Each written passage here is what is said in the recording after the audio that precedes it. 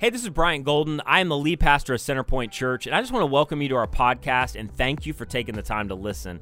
And I just want to let you know if you are in the greater Tampa Bay area, we would love to have you join us at one of our gatherings.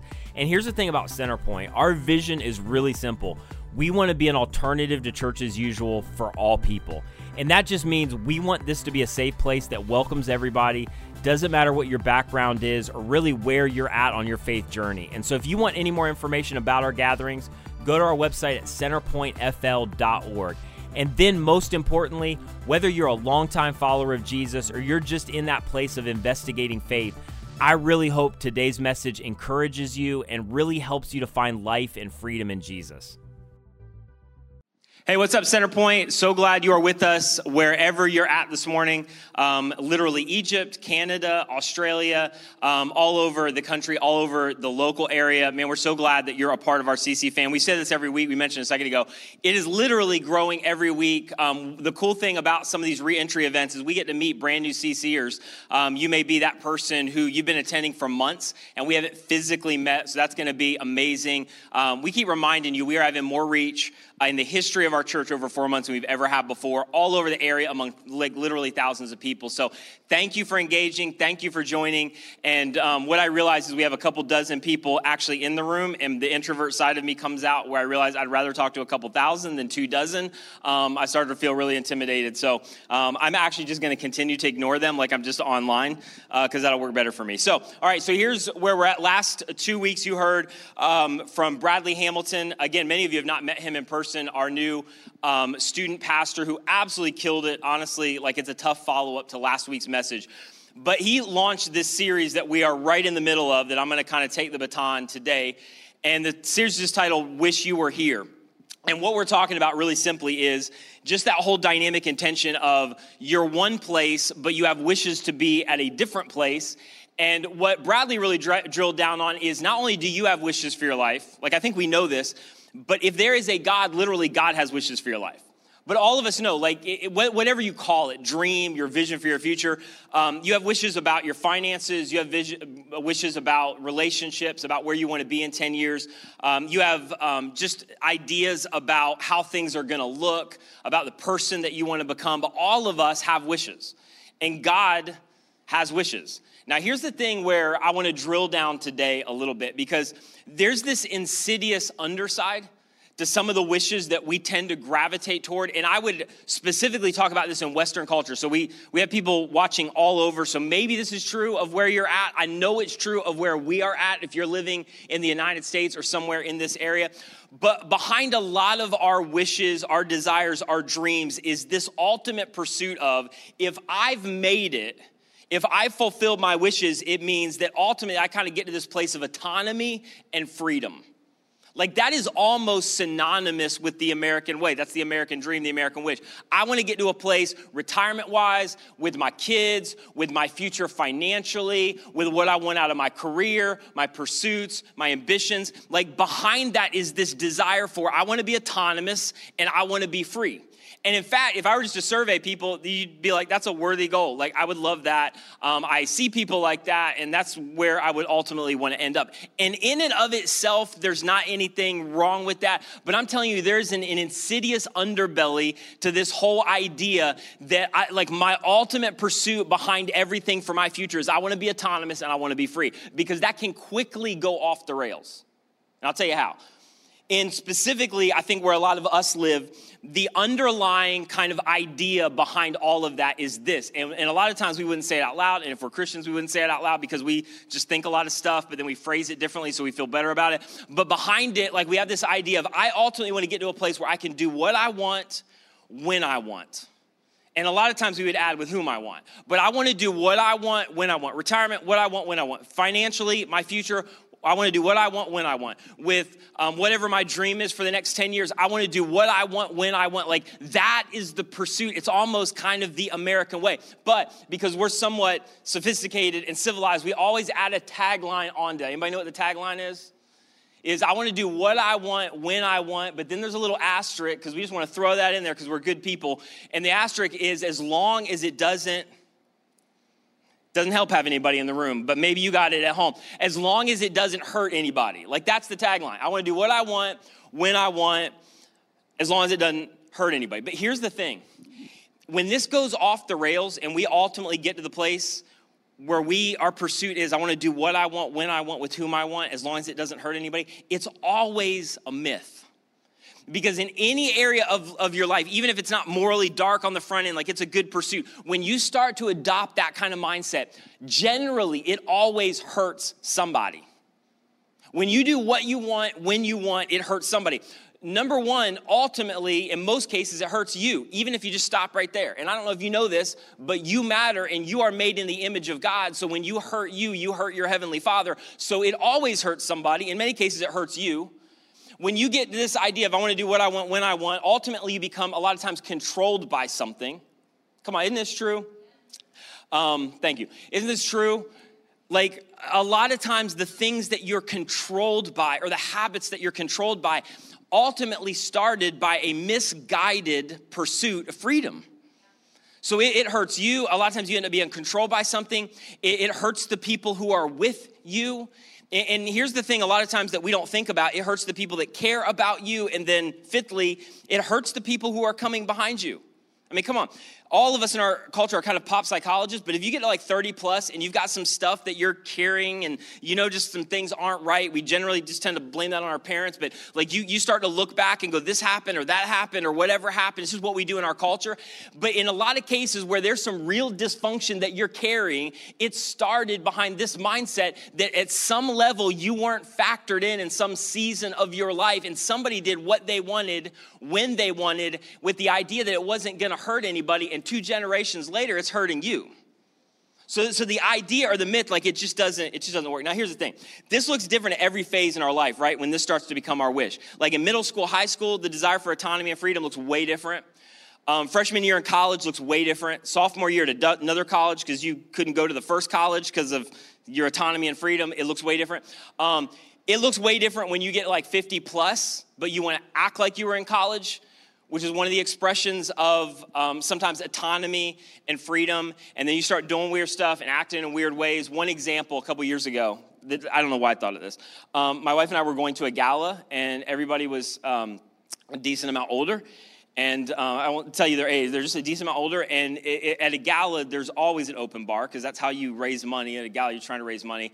I don't have that advantage here when people are in the room, so I have to come prepared. But if I did, by the way, I would crush an open bar if I got to speak and had a mic. But so there's an open bar, and then I don't know if you've ever been to these, but they start dancing, and like they're just at the age where you look at it, and I'm not being, but you're just like, you shouldn't dance like that any longer in your life.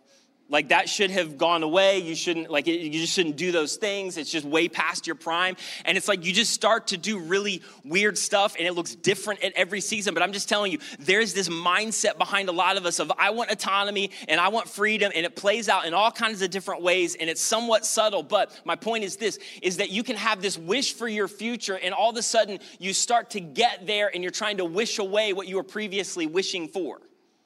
So I'll come back to that in a second. Where I want to talk about that from is in a book that we actually looked at last week, and I want to come back to. And this is probably more preaching out of the book of Judges than you've ever had in your life. So I'm going to go back to this book in Judges, which is way in the Old Testament, and just talk about this whole idea. Now, to give you a quick backstory, and this is super quick, but you maybe know the story. You saw the movie or the cartoon, and Moses leads the Israelites out of Egyptian captivity. We have a lot of skeptics and cynics and people questioning. You don't have any of the Bible. That's fine. But there's a whole story about this dude Moses led the Israelites out of Egyptian slavery. Then he dies, and a guy by the name of Joshua takes over, and he leads them into what was called the Promised Land. God had predicted that they were going to end up there. And Joshua was not a king, because Israel didn't have a king, but he was the leader. He would administer the law. He would oversee to lead the people in the right direction. And literally, God had set it up to where God was kind of the ultimate king, and they would be a nation of laws, which is kind of astonishing, because it's kind of the first monarchy way before, like the fact that they would be a nation ruled by laws was just unheard of. But that's how God had set it up. And so Joshua led the nation of Israel. And then out of that, there was about 300 years of these judges. So Joshua ends up passing away. And now these judges would administer the law. They would lead the nation of Israel. And God kind of had this contract with them that has expired. So it's not for us, even though we love to pick out those Old Testament verses. But hey, if you guys obey the nation of Israel, things are going to go well for you. If you don't, things are going to go off the rails. And so the nation of Israel, for like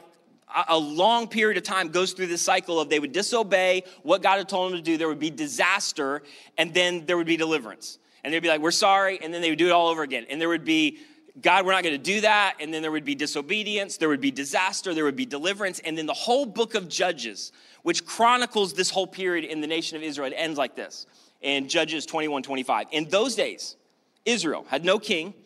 They just had leaders. And everyone did as they saw fit. They did what they wanted.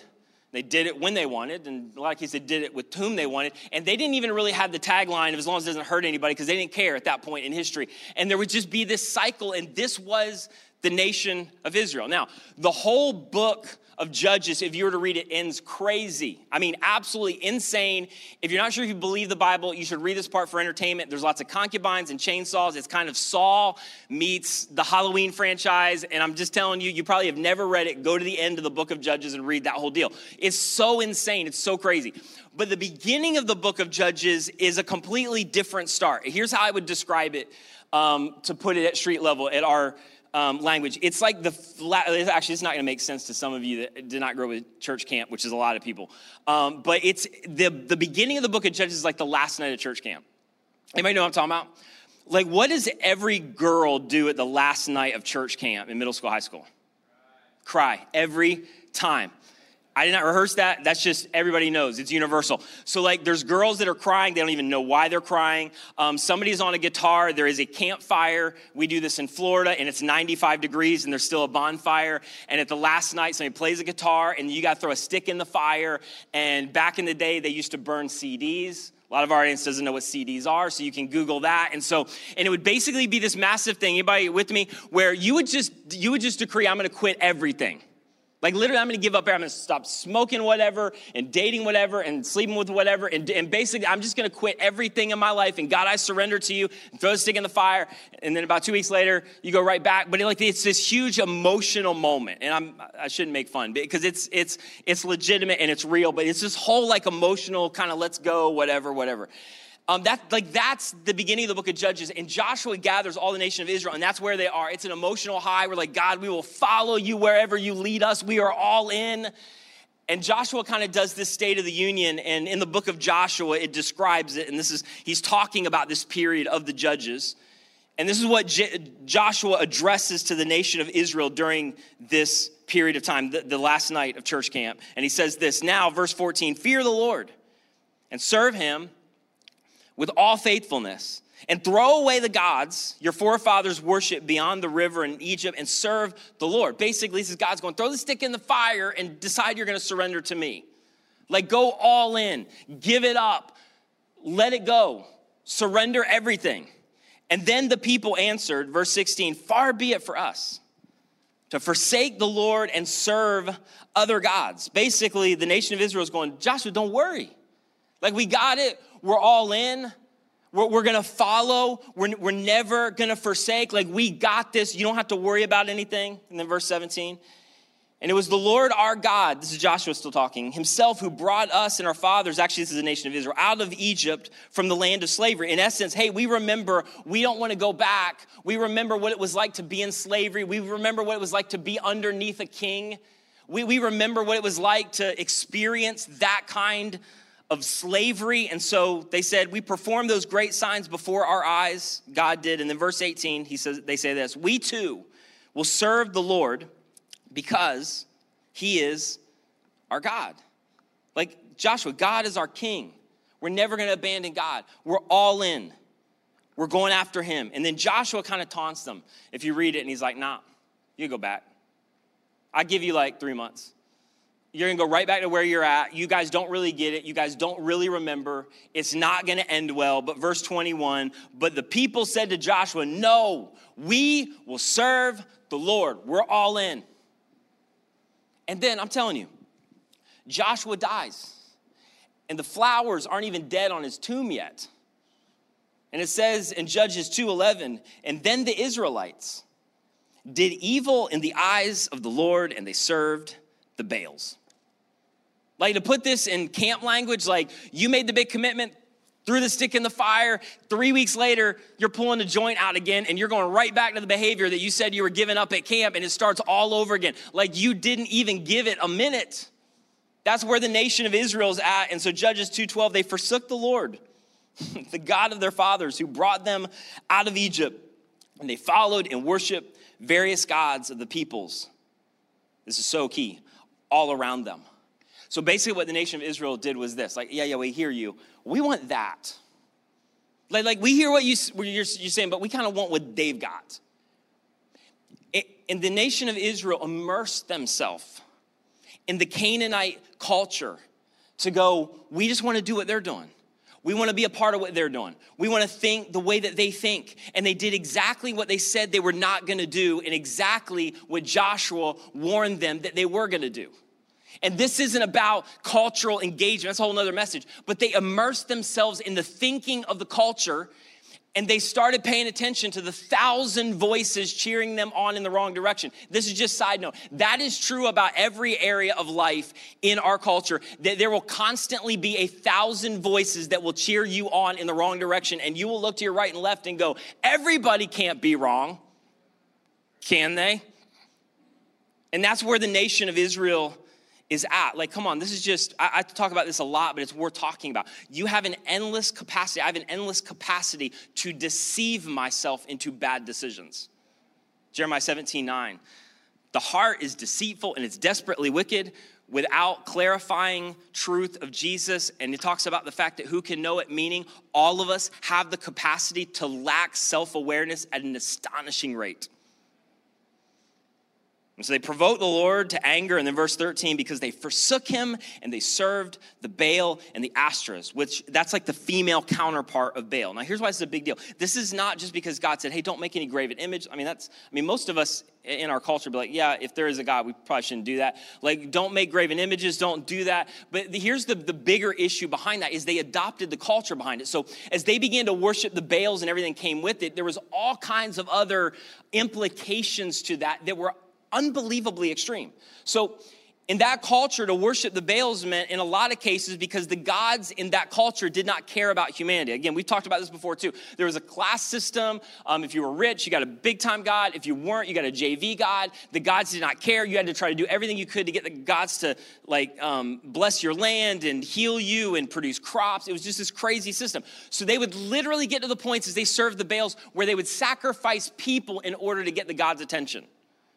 In fact, it got so bad they would sacrifice children in order to get the God's attention.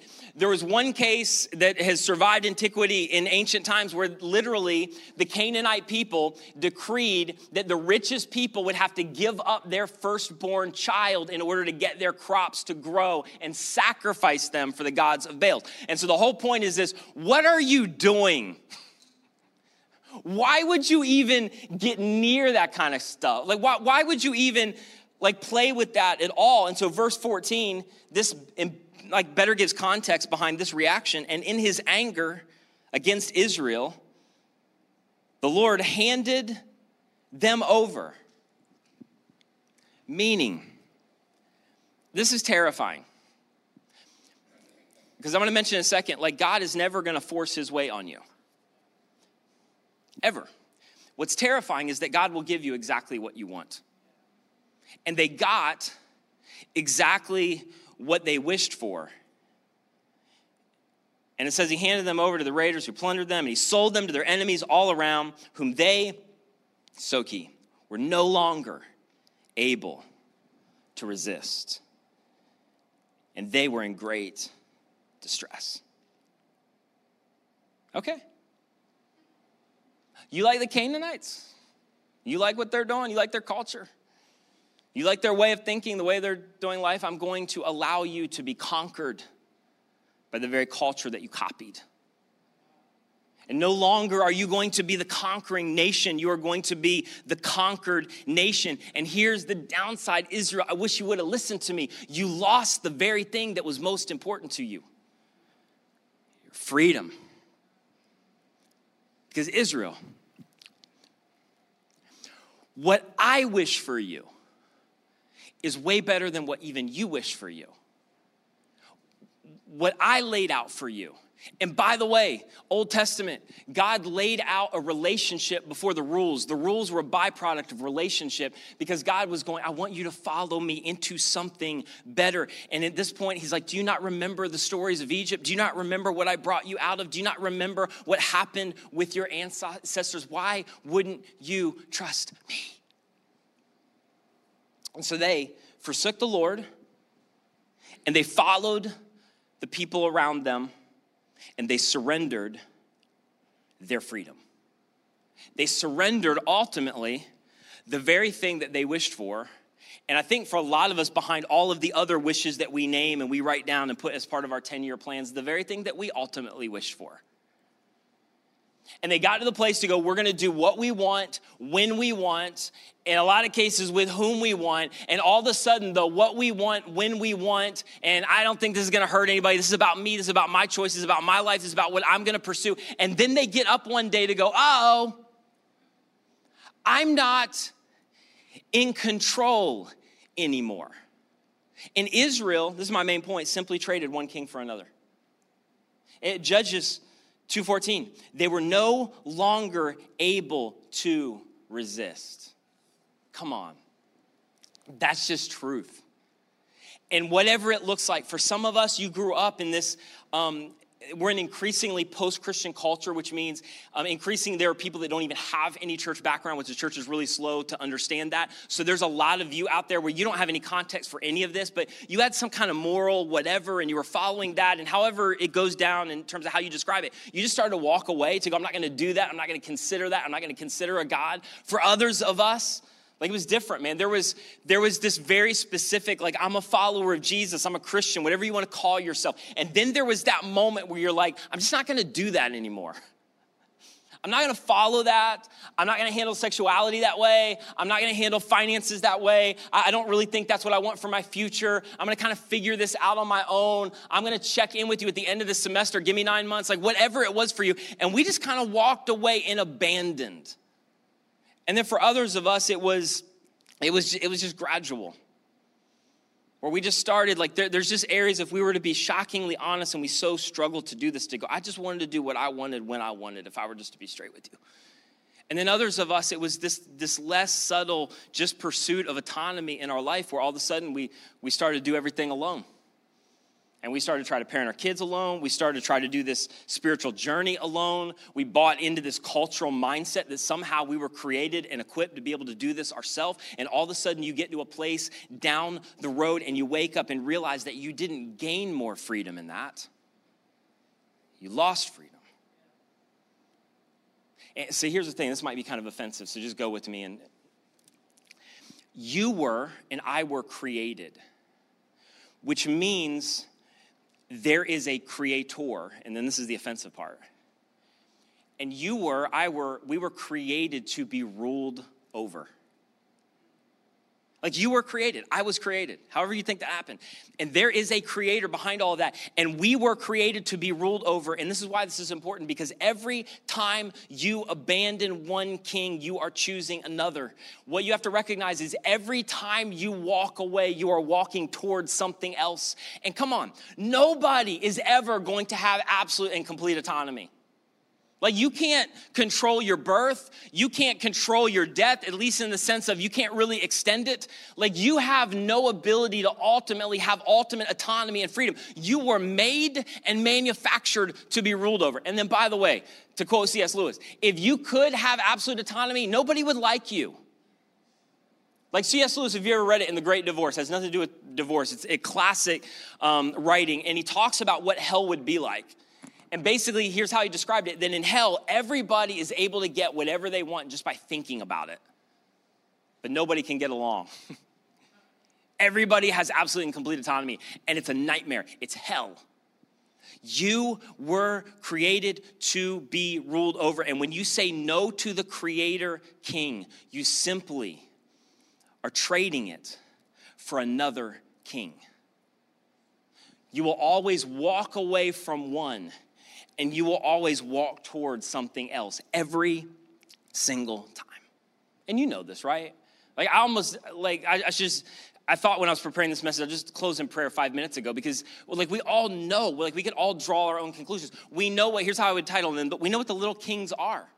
We know what the little kings of appetites will do. And I don't mean like physical eating appetites. That could be one, but I just mean the appetite for stuff. That could be lust. That could be sexuality. That could be more. That could be whatever. But here's the thing about any appetites, that for a lot of us, there's this temptation that we battled along the way. And at some point along the way, we're just like, I'm done battling that temptation. I'm not going to do it anymore. I'm tired of saying no. I'm tired of withholding from giving into this. And then you gave into that appetite. And here's the thing about appetites. They are never fully and finally satisfied.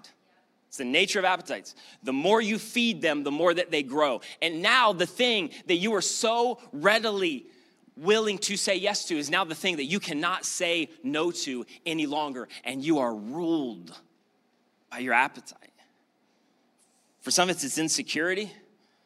And there's places in our life where following Jesus is calling us to move outside of our insecurity, but because we are carrying some shame and vulnerability issues that we've never dealt with, we're very reluctant to step out. We're very reluctant to follow Jesus in that area. We hide behind our insecurity. We disconnect from other people, and you are in a place where you are being ruled by your insecurity. It's fear.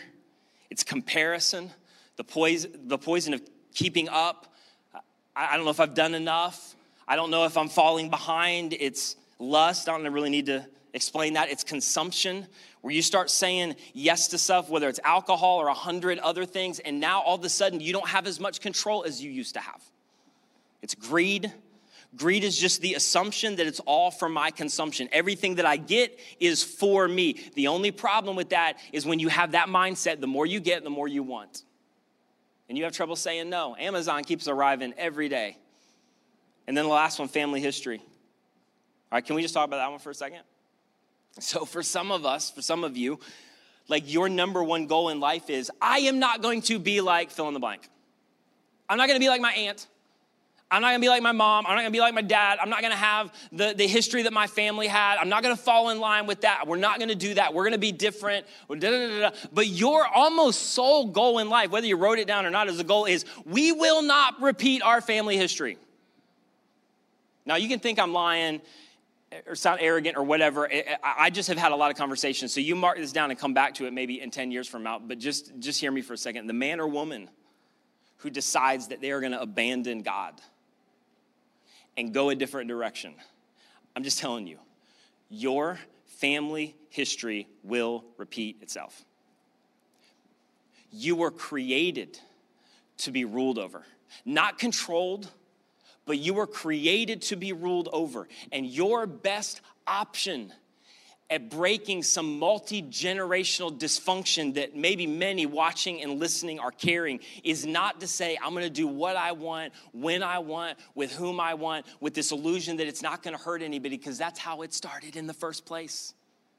And your family history will repeat itself. And come on, a God who loves you says, listen, I gave everything. I laid everything on the line to come through Jesus to live a perfect life and die the death that all of humanity should have died. And then I walked out of a grave alive. And he makes this either he's a lunatic, offensive statement, or it's true. And because he rose from the grave, I believe it's true when he said, I am the way, the truth, the life. The only way to God is through Jesus, to say, I'm placing my faith and trust in what you have done and not what I can do. And he goes, if I was willing to do that in history for you, do you not think that I will lead you? Do you not think that my wishes for your life are better than your wishes for your life? Why would you not say yes to him?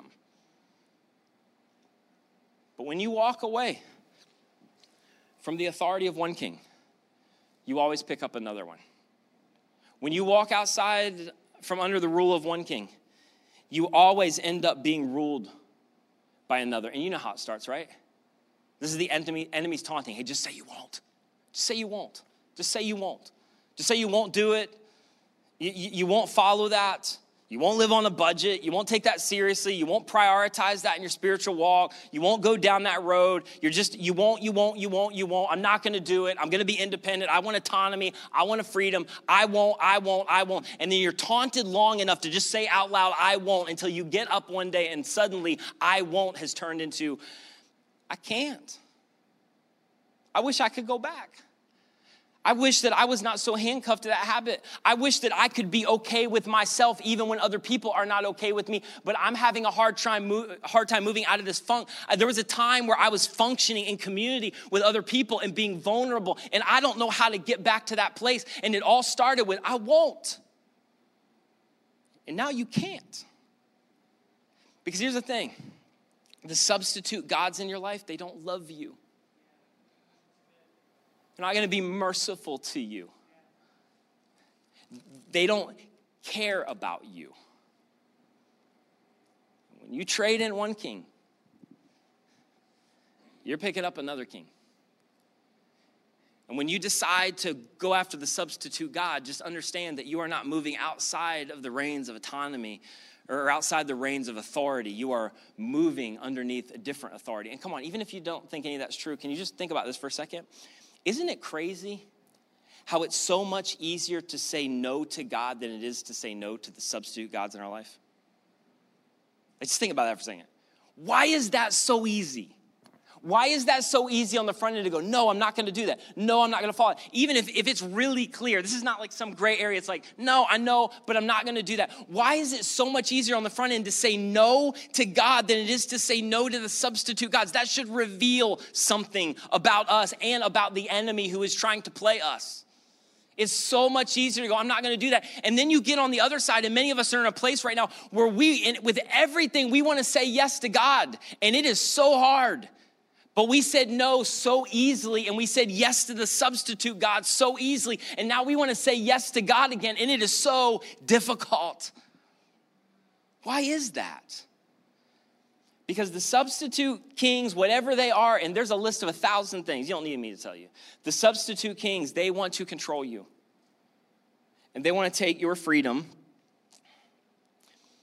and they want to bait you into the substitute that will lead you underneath the rule of something else that is not going to love you and is not going to care for you. And this is just the reality. Maximum freedom is found under the canopy of the authority of God. Maximum freedom.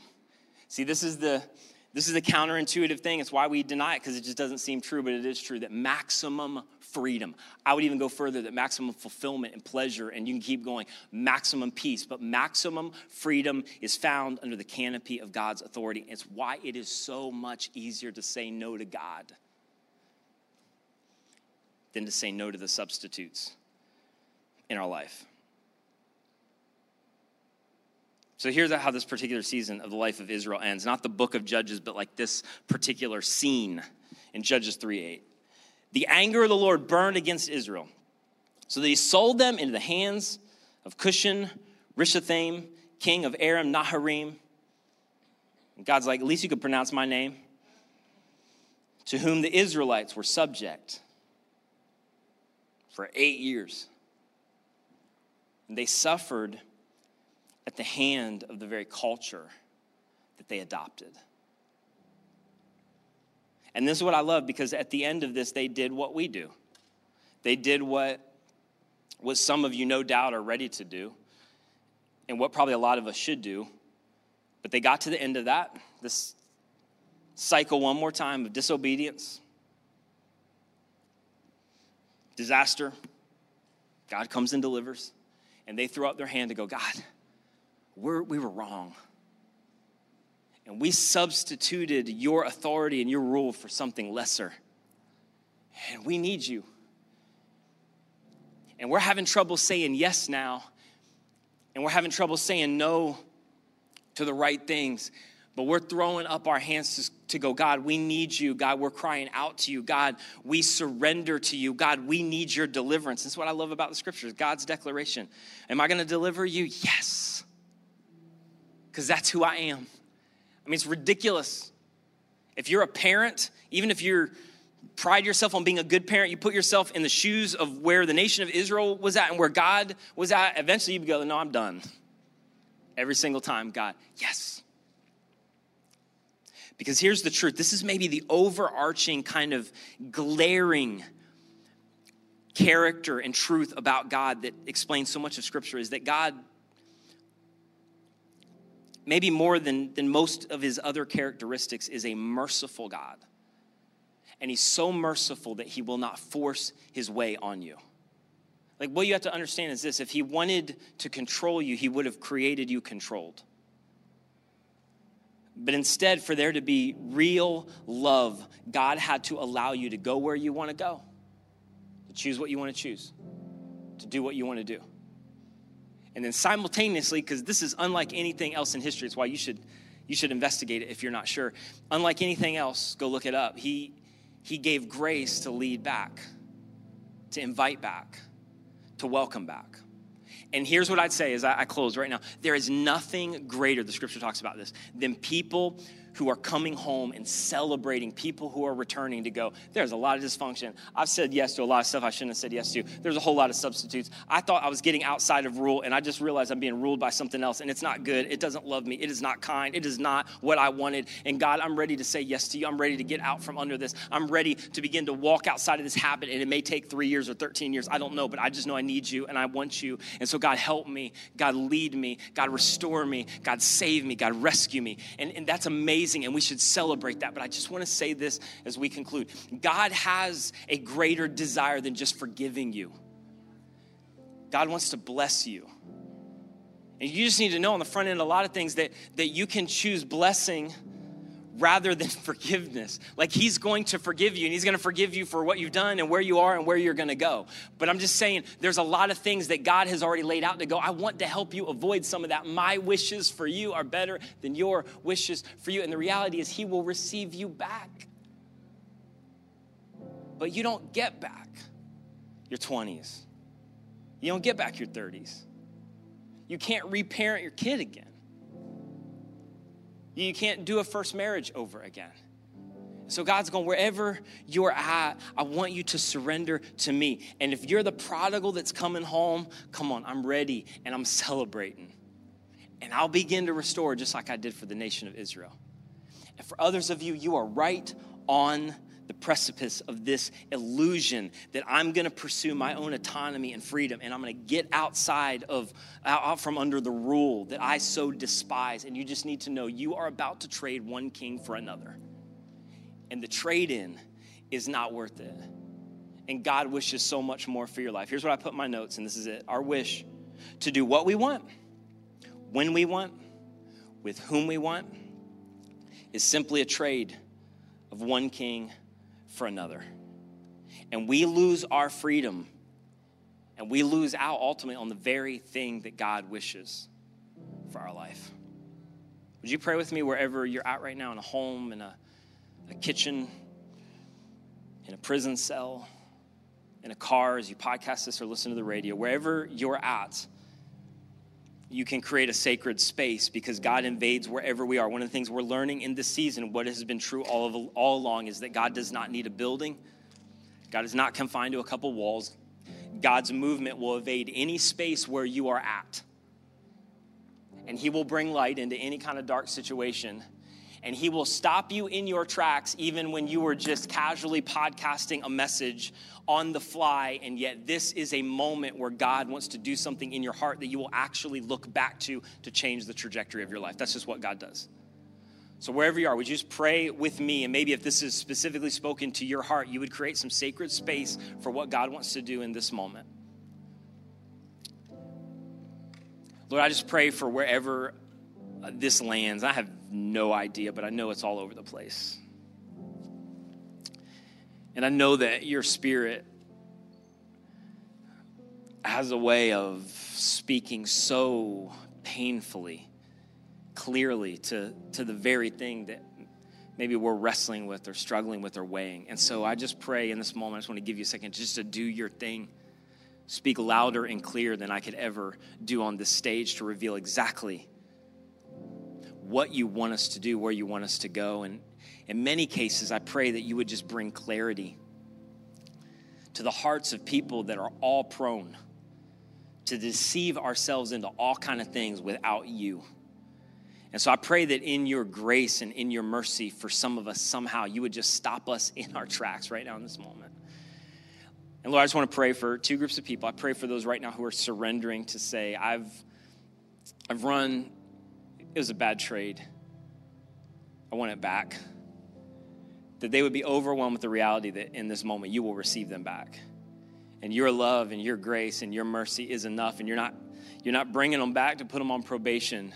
You're bringing them back to give them a hope and a future. And you still have a purpose and a destiny for their life. And so I just pray that in this moment as they surrender to you, to go, Jesus, I want to follow you out from under these substitute kings, that you would meet them right where they are. I pray for those that this is the moment where they need to begin a relationship with Jesus. And there is no other way to God other than Jesus. And he validated and authenticated that everything that he said was true when he walked out of a grave alive and then documented it in history. And that is, forgiveness is available to all. It only happens through Jesus. He came and lived a perfect life that nobody has been able to pull off. He died the death for all of humanity because there needed to be a substitute for sin and the dysfunction that all of us carry. And then 3 days later, he walked out of a grave alive to right. It is full. It is finished, paid in full across all of humanity. And now through simple faith and trust, we can have a relationship with Jesus. And so I pray for those in this moment who are making that transfer of trust to say, Jesus, I'm asking you to forgive me and save me. I believe in you. And then, Lord, I pray for those that are on the edge of a decision. And Lord, this is the wake-up call to go. I want to place myself under your authority, recognizing that maximum freedom is found in that place. And so, God, just do your thing. I want to encourage you as I get ready to end, because we want to know about your decision and help you on this journey as God has grown this literally as a global church. And so wherever you are, this invitation is for you to just text CC Decide to 94,000. If you've made any decision at all, we'd love to help you with the next steps. Text CC Decide to 94,000. Jesus, thank you for what you're doing in hearts and lives in this moment. In Jesus' name I pray. Amen.